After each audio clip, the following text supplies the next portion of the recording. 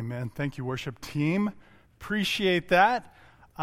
Before we jump into things, I have two things that I just wanted to share and address. Thing one.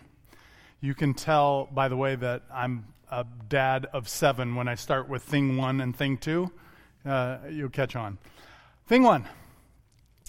You'll recognize that today we have a service that is family friendly. We're encouraging kiddos to be here. We have some bags in the back that they can engage with, that they can look into. We recognize that they're going to be digging in through those, and there may be some ruffling of pages and stuff. That's okay. That's great. They may get just a little bit loud. That's okay. That's why God invented microphones. I can be louder, and that's okay.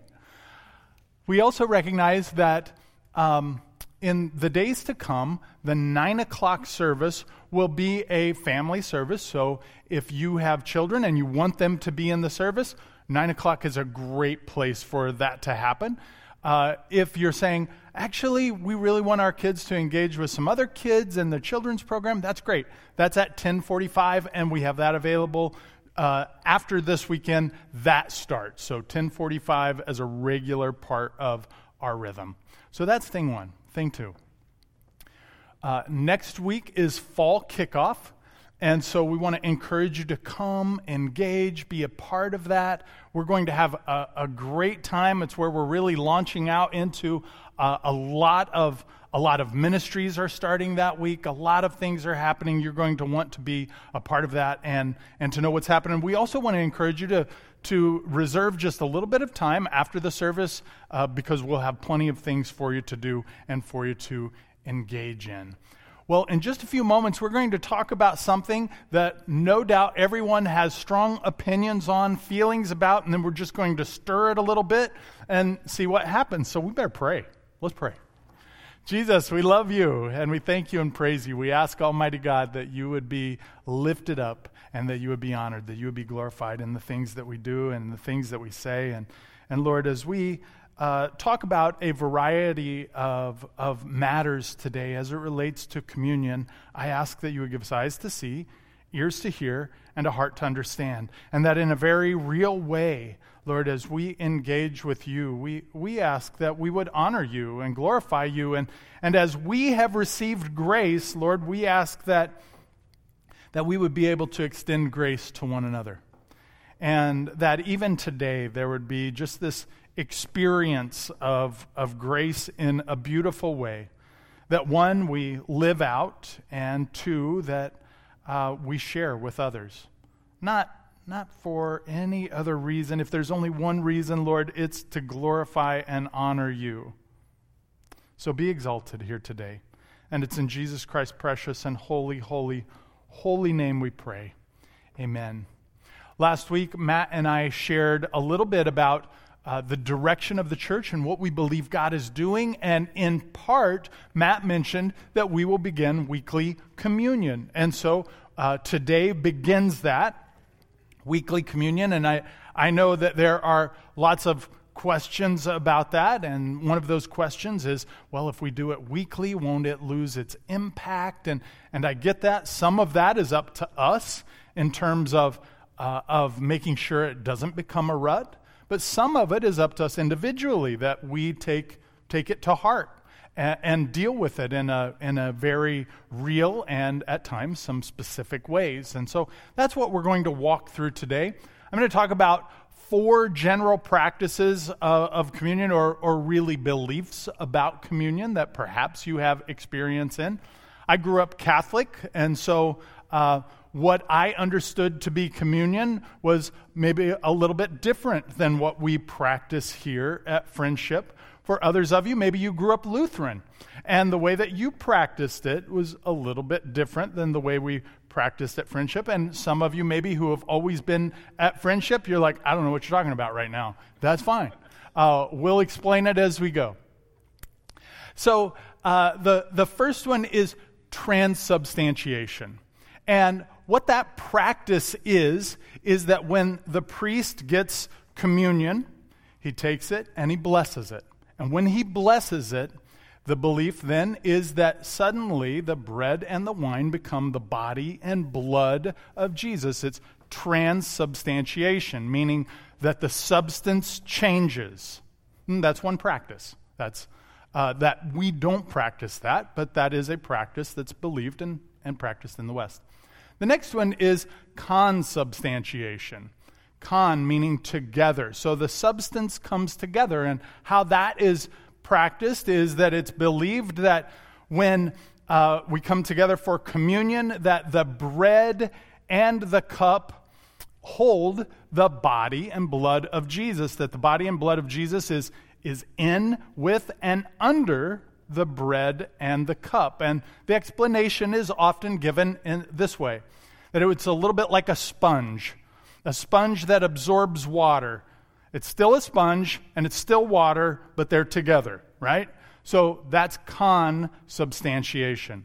There is a Reformed practice, and the Reformed practice would say that this is not the body and blood, but there is something that occurs in a spiritual way that we receive this type of grace in the with the body and blood, with the cup and the bread. That's another one. And the final way is a memorialism, so that we remember the Lord's sacrifice.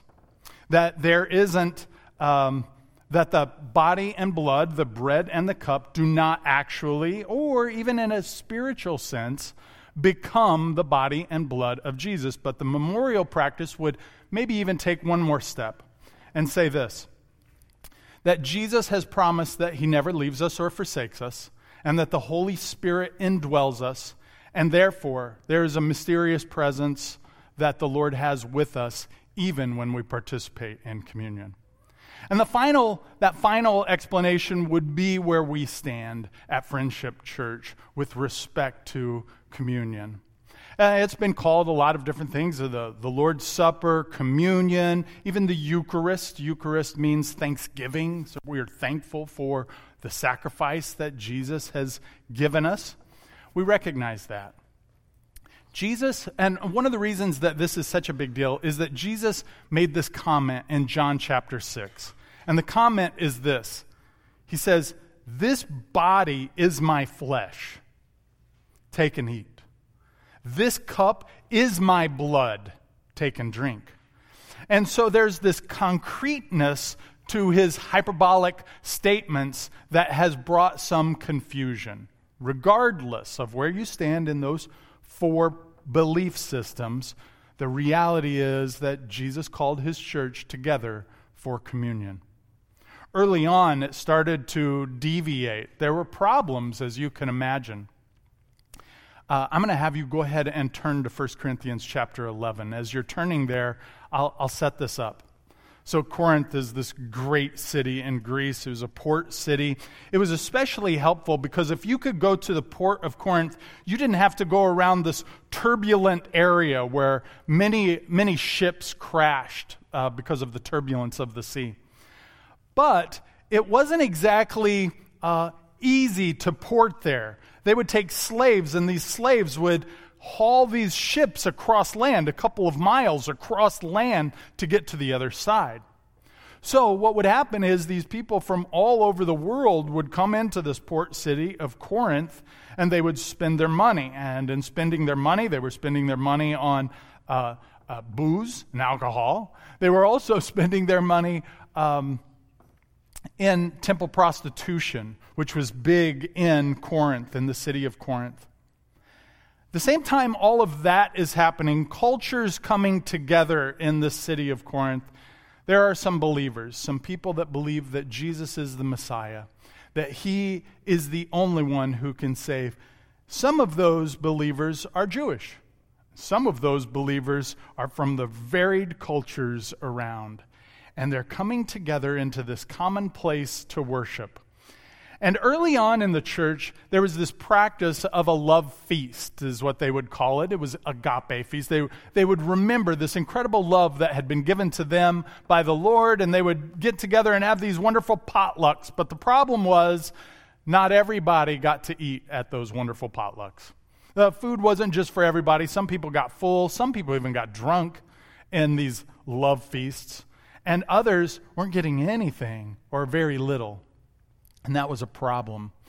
Paul is going to address it in 1 Corinthians chapter 11. And I want to set this up just even a little bit more, because Paul is going to start this section by saying, imitate me as I imitate Christ.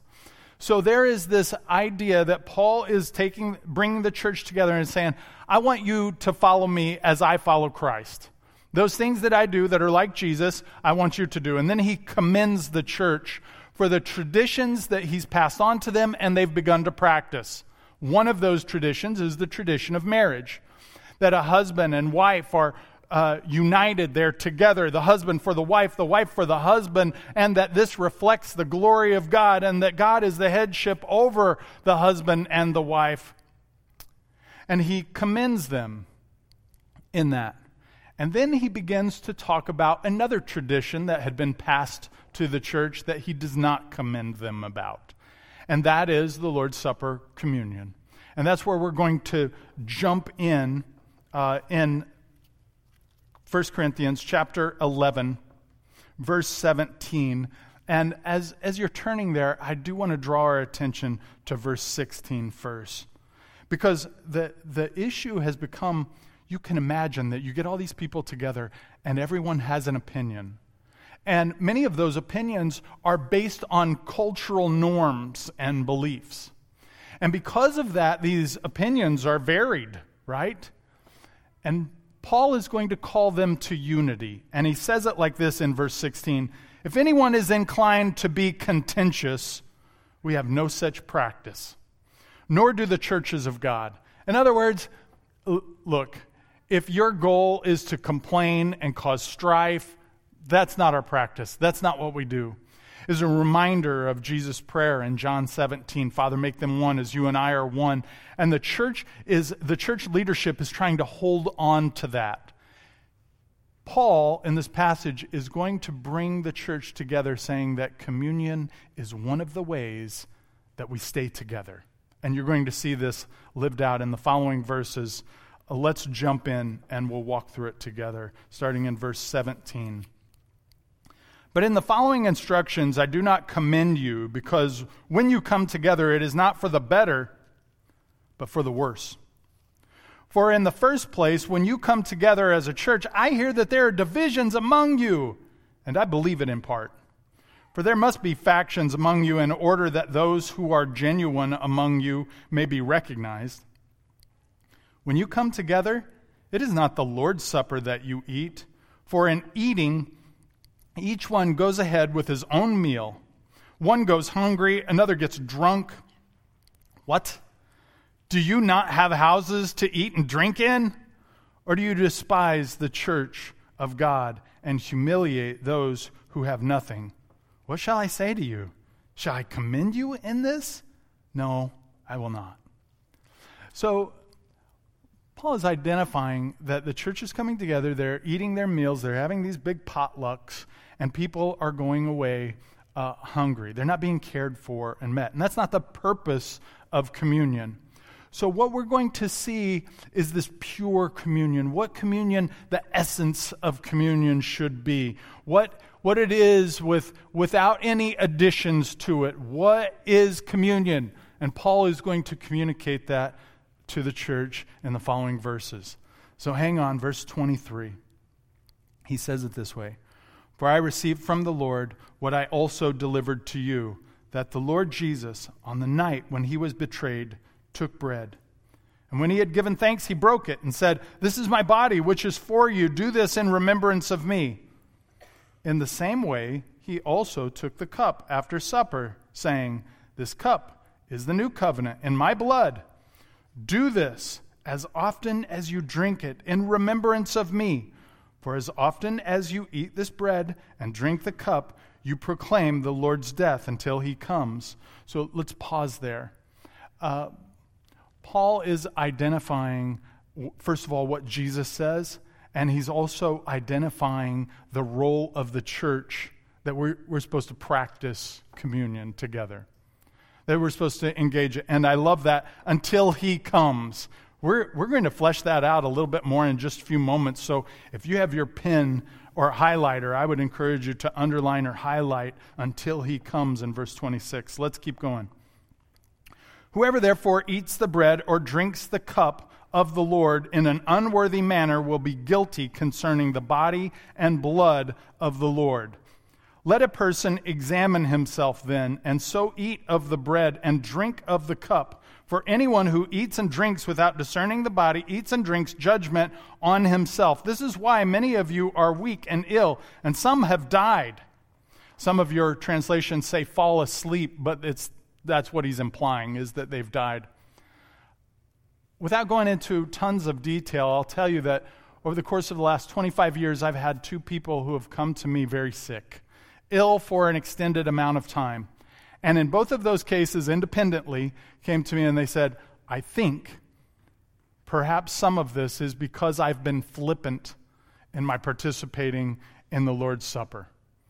I said, well, what do you mean? They said, I have just participated. I haven't repented of sin. I haven't changed my life. I just have participated knowing that I should and didn't. They did. They repented. And some things changed. Now, we could argue, okay, so was there something else going on? Maybe there was. But I'm just going to tell you, I'm not chancing it. If it says it in the scriptures, let's go with that. Some people are getting sick and ill because they're flippantly engaging in the Lord's Supper. Let's continue on. That is why many of you are weak and ill, and some have died. But if we judged ourselves truly, we would not be judged. But when we are judged by the Lord, we are disciplined, so that we may not be condemned along with the world. So then, my brothers, when you come together to eat, wait for one another. If anyone is hungry, let him eat at home, so that when you come together, it will not be for judgment. About the other things, I will give directions when I come.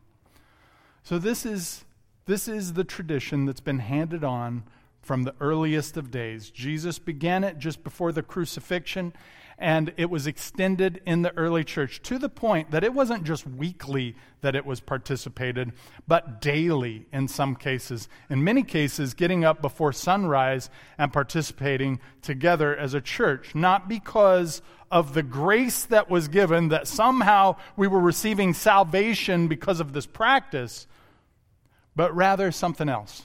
And that's what we're going to look at. Communion is pure. Communion is pure as it's given in this passage. And I want to spell that out a little bit, and I want to look at it broken down throughout this passage a little bit more clearly, because I think if we're going to engage regularly in communion, we need to be on the same page. And being on the same page is going to help us, what really matters in this? Okay, well, let's talk about that. The first thing that we identify is that communion is prophetic. Communion is prophetic. Remember Jesus, he takes the bread and he breaks it before he goes to the cross. This is my body. Prophetic, or being a prophet or prophesying, can look 2 ways. It can be forth-telling. So forth, we are looking at the scriptures, we're understanding the scriptures, and we're proclaiming them forward. It's forth-telling. It can also be foretelling, something that is about to happen, this event that will happen. That's foretelling. That's also prophetic. And Jesus in this is talking about his body that's broken, his blood that is given before he goes to the cross. He's prophesying about an event that will take place. But then also, if you go to verse 26, where I ask you to underline, until he comes, meaning Jesus is coming again. He's returning. A part of this piece of communion that we can't leave out is that Jesus is coming again. Over 350 prophecies that have been about Jesus and this Messiah to come have been fulfilled. There are only a few that haven't. The few that haven't speak of his return. He's coming again.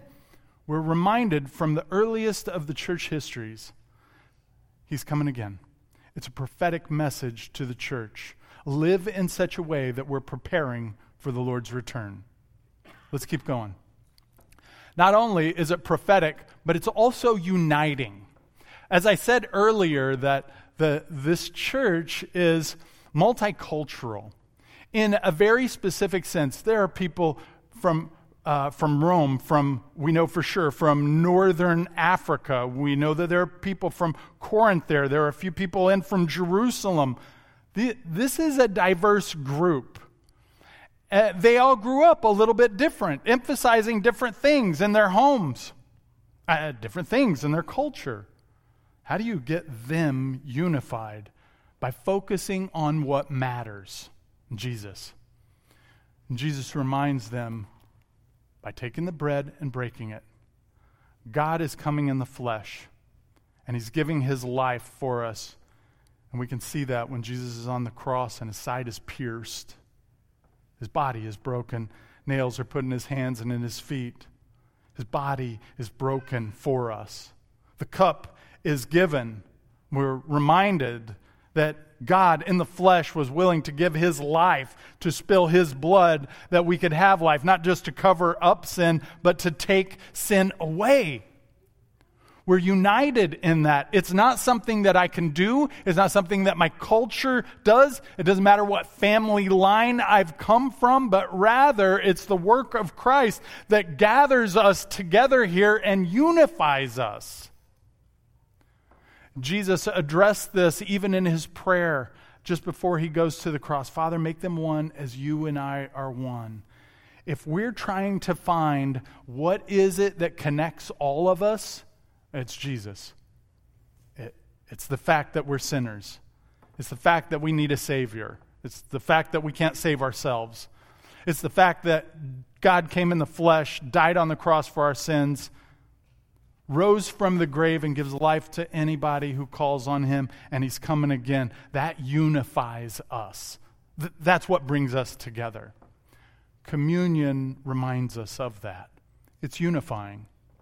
It's not just unifying, though. It's also reflective. In other words, we have to take some time to reflect. People were getting sick during this. Verse 27, whoever therefore eats the bread or drinks the cup of the Lord in an unworthy manner will be guilty concerning the body and blood of the Lord. That sounds pretty specific and pretty heavy. What is Paul telling us here? He's telling us that this table is not for everybody. It's not something that we just flippantly engage in. One, am I a believer? It doesn't make sense without that. So when we participate in communion, the first question that we're asking is, have I received Jesus as my Savior? Is he my Lord and Savior? Am I following Jesus? Like, really? Have I surrendered to him? That's the first thing. And then secondly, we're examining our heart. Is there any unconfessed sin? Is there any unconfessed sin? And to deal with it. Jesus calls us to communion, but the Holy Spirit is also reminding us that we need to get some things right.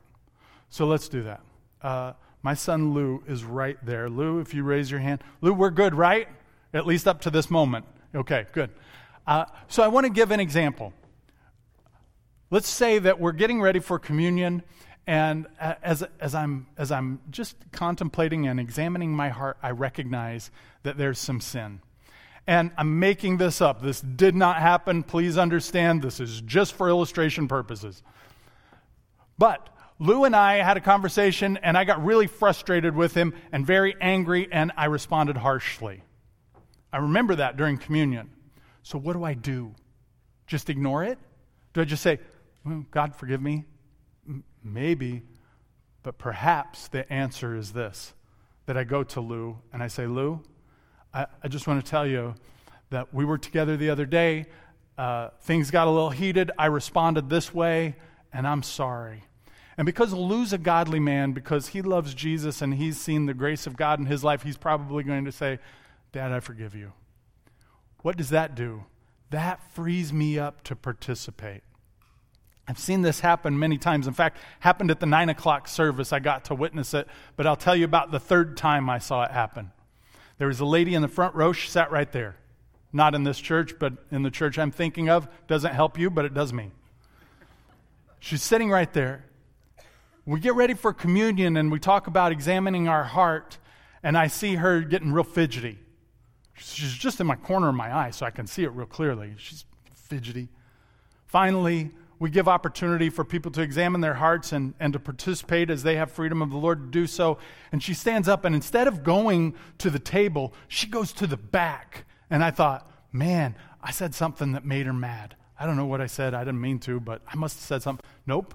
She gets up and she goes to the back and she finds a lady who's about 3 rows from the very end. And she points to her and she asks her to come out. And they step out of the room for just a few moments and they come in and they're both crying and they're holding hands. And they walk down to the front together. And she serves her. This is the body that was broken. This is the blood that was given, that we could have life. And they sat back down. There was a rift between them. I don't know all the specifics, but I do know that from that day on, there was a change that occurred. Why?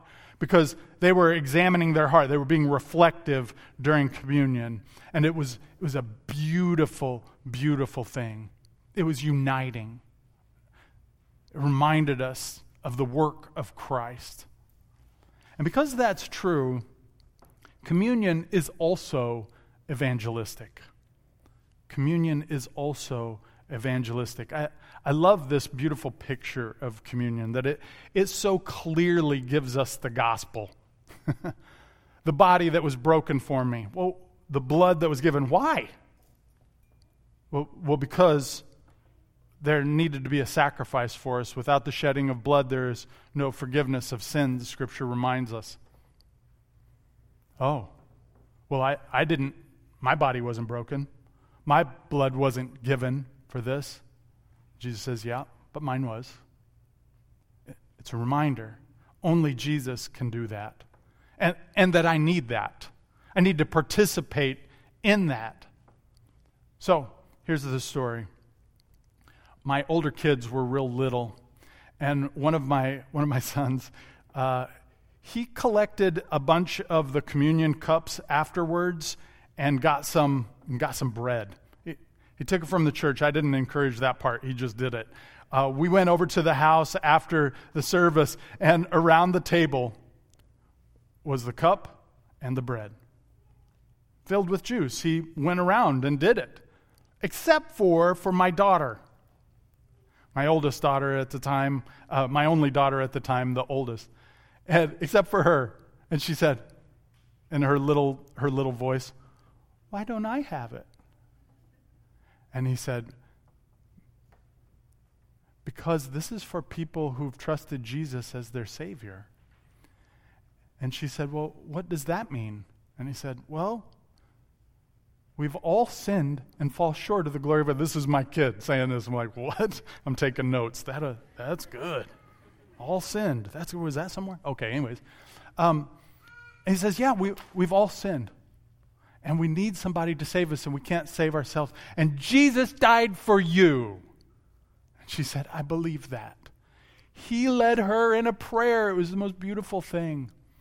But it reminded me of the reality and the beauty and the simplicity of communion, that it spells the story. You can't participate if you're not a believer. It doesn't make sense. It's not for you. And for this boy to be so wise, he could have just said, okay, well, that's too hard to explain. I'm not going to do it. Instead, he purposely leaves her out so that he can tell her. That's cool. Friends, I tell you this, that there may be an opportunity in your family or maybe even with your friends to be able to share the reality of the communion table. This is for believers. It's not because we want to leave you out. In fact, you're welcome to it. But there is a standard, and the standard is, and the only way that this makes sense is for us to surrender to Christ, the one who was willing to give his life that we could have life, the one who was calling us to himself because we couldn't do it ourselves, the one who was willing to clean us up because we couldn't clean ourselves up, the one who gave his body as a sacrifice, who offered his blood to take away our sins. That is the beauty of this table and what the church has practiced for 2,000 years, and we come together in remembrance of that, recognizing that it's a message of evangelism. And we get to participate in that. The worship team is going to come here in just a moment. And as they come, I want to talk through this a little bit better together. Because you recognize this is a little different than the way we've been doing it, and maybe you saw the setup or wondered, hey, wait, where are the cups and stuff out there? This isn't right. We understand that. But we wanted this to be participatory. In other words, it's not a passive decision that we're making. It's a participation that we're choosing or not choosing, and that's okay. So in Matthew chapter 10, Jesus says, if you acknowledge me before men, I'll acknowledge you before my Father. And then he says, if you deny me before men, I'll deny you before my Father. He's not talking about communion. But I would say that there are few things that we can do that is any easier than fulfilling that passage than participating in communion. And this is what that might look like. In just a moment, the worship team will come and they'll lead us in a song. And as they're leading in that song, you'll have the opportunity to come forward and get the packet that has both the cup and the bread in it. This is how we're going to ask you to do that. First of all, to examine your heart. Once you've done that, we're going to ask you to go to the rugged area, and this is what that looks like. This section will go towards the middle, to this rug. This section will go to this rug. This section, it's getting tricky now, hang on, will go to this one. This section will go to this one. And then, once you've gone to your place, you'll go around, get the cup, get the packet that has both the cup and the bread in it, and then return on the outside to your seats. Return on the outside to your seats. This will help with flow. And you might be thinking, okay, well, what happens when I'm right here and this other group is right there? And be nice. I don't know. Be kind to each other. Be gracious. Let them go in front of you. Or quick run in front of them. I don't know. Be nice. So the reason that, the reason that we're doing this is participatory. Recognizing that we get the opportunity to respond in faith to the Lord. I strongly want to encourage you, if there is any sin that needs to be confessed, that you pause before God now and address it. I strongly want to encourage you, if there's some relationship that needs to be healed, let's do it now. This is a calibration. I'll say it this way, friends. I don't want to play church. I don't want to do it.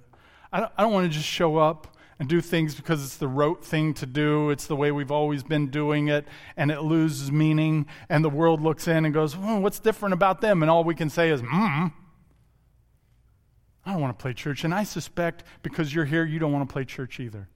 But we want to be the church. And to be the church means we're going to have to do the hard things. And sometimes those hard things are confessing sin. And sometimes that sin that we're confessing, I just got to tell you, it can be in there for a long time. It can be really tough. But when we go, Holy Spirit of God, would you address any sin that's in here? Because I want nothing between us. You died for that sin, and I don't want to carry it around. God shows up. And he does some beautiful things. And then you can feel free to stand up, go to the edge of your row, come along, get both the cup and the bread, and then return back to your seat. And then, at the end of this song, we're going to participate together. Now, I also recognize that there may be some people here that it's just really hard to get up and get around, or there's concern about tripping or falling, or maybe there's even some health issues that would keep you from coming forward to participate. I will be here. I'm going to stand right down here, and I'm looking for people to just kind of wave your hand at me, and I will get it, and I'll bring it to you. that would be my privilege to be able to serve you right where you're at if you need that. So just so we're all on the same page. Sound good? Great. Let me pray as the worship team prepares us for worship. Jesus, we love you and we need you. We thank you for the cross and for sins forgiven. We thank you for the life that you've given us in you. So Holy Spirit, I would pray right now, give us eyes to see. Have we received you as our Savior? And then examine our hearts, Holy Spirit, that we wouldn't flippantly engage in communion, recognizing that it's your work, it's not ours, that we're celebrating here today. We love you, Lord, and it's in Jesus Christ's precious and holy, holy, holy name we pray. Amen. As you feel the peace of God after examining your heart, feel free to come forward for communion respectively.